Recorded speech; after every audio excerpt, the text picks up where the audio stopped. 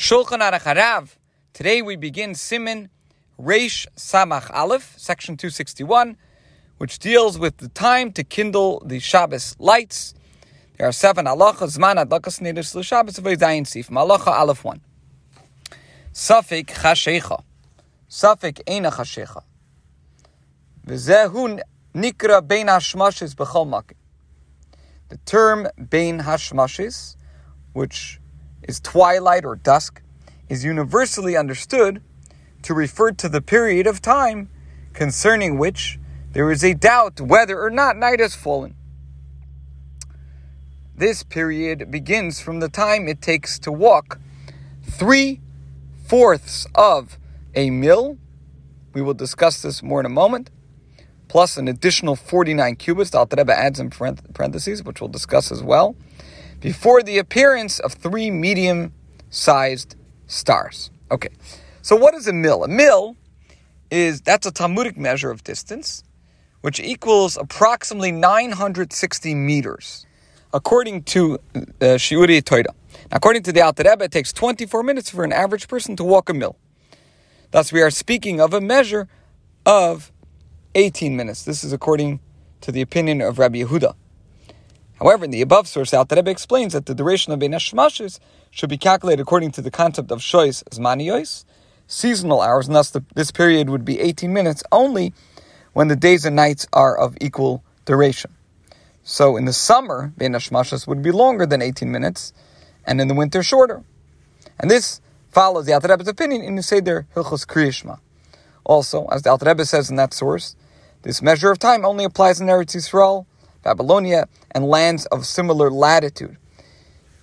In places of more northerly or southerly latitudes, the measure is longer or shorter, depending on the season.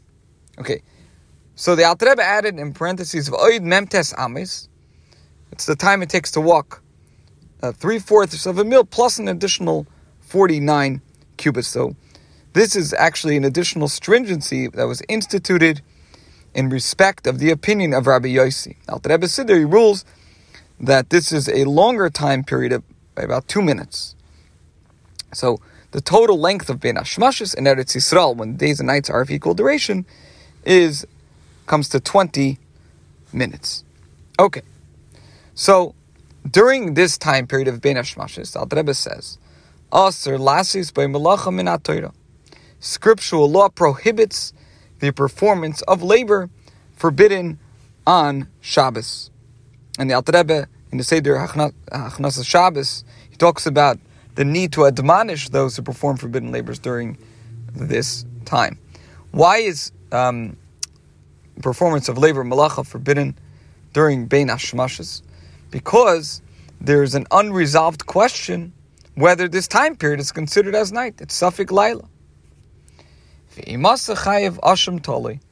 Thus, one who performs a forbidden labor during this time is obligated to bring what's called a conditional guilt offering, which is the sacrifice that is brought when somebody is unsure whether he unwittingly violated a scriptural prohibition punishable by kares.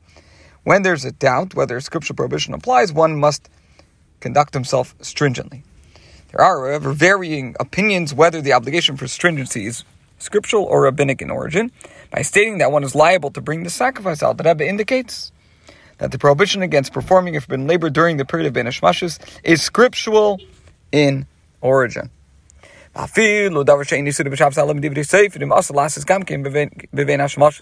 Moreover, even an action prohibited on Shabbos by rabbinic decree is also forbidden to be performed during Bein Hashmashos. Even if one is in doubt whether it is already Bein Hashmashos or whether it is surely still day, it's of no consequence, and he must act stringently.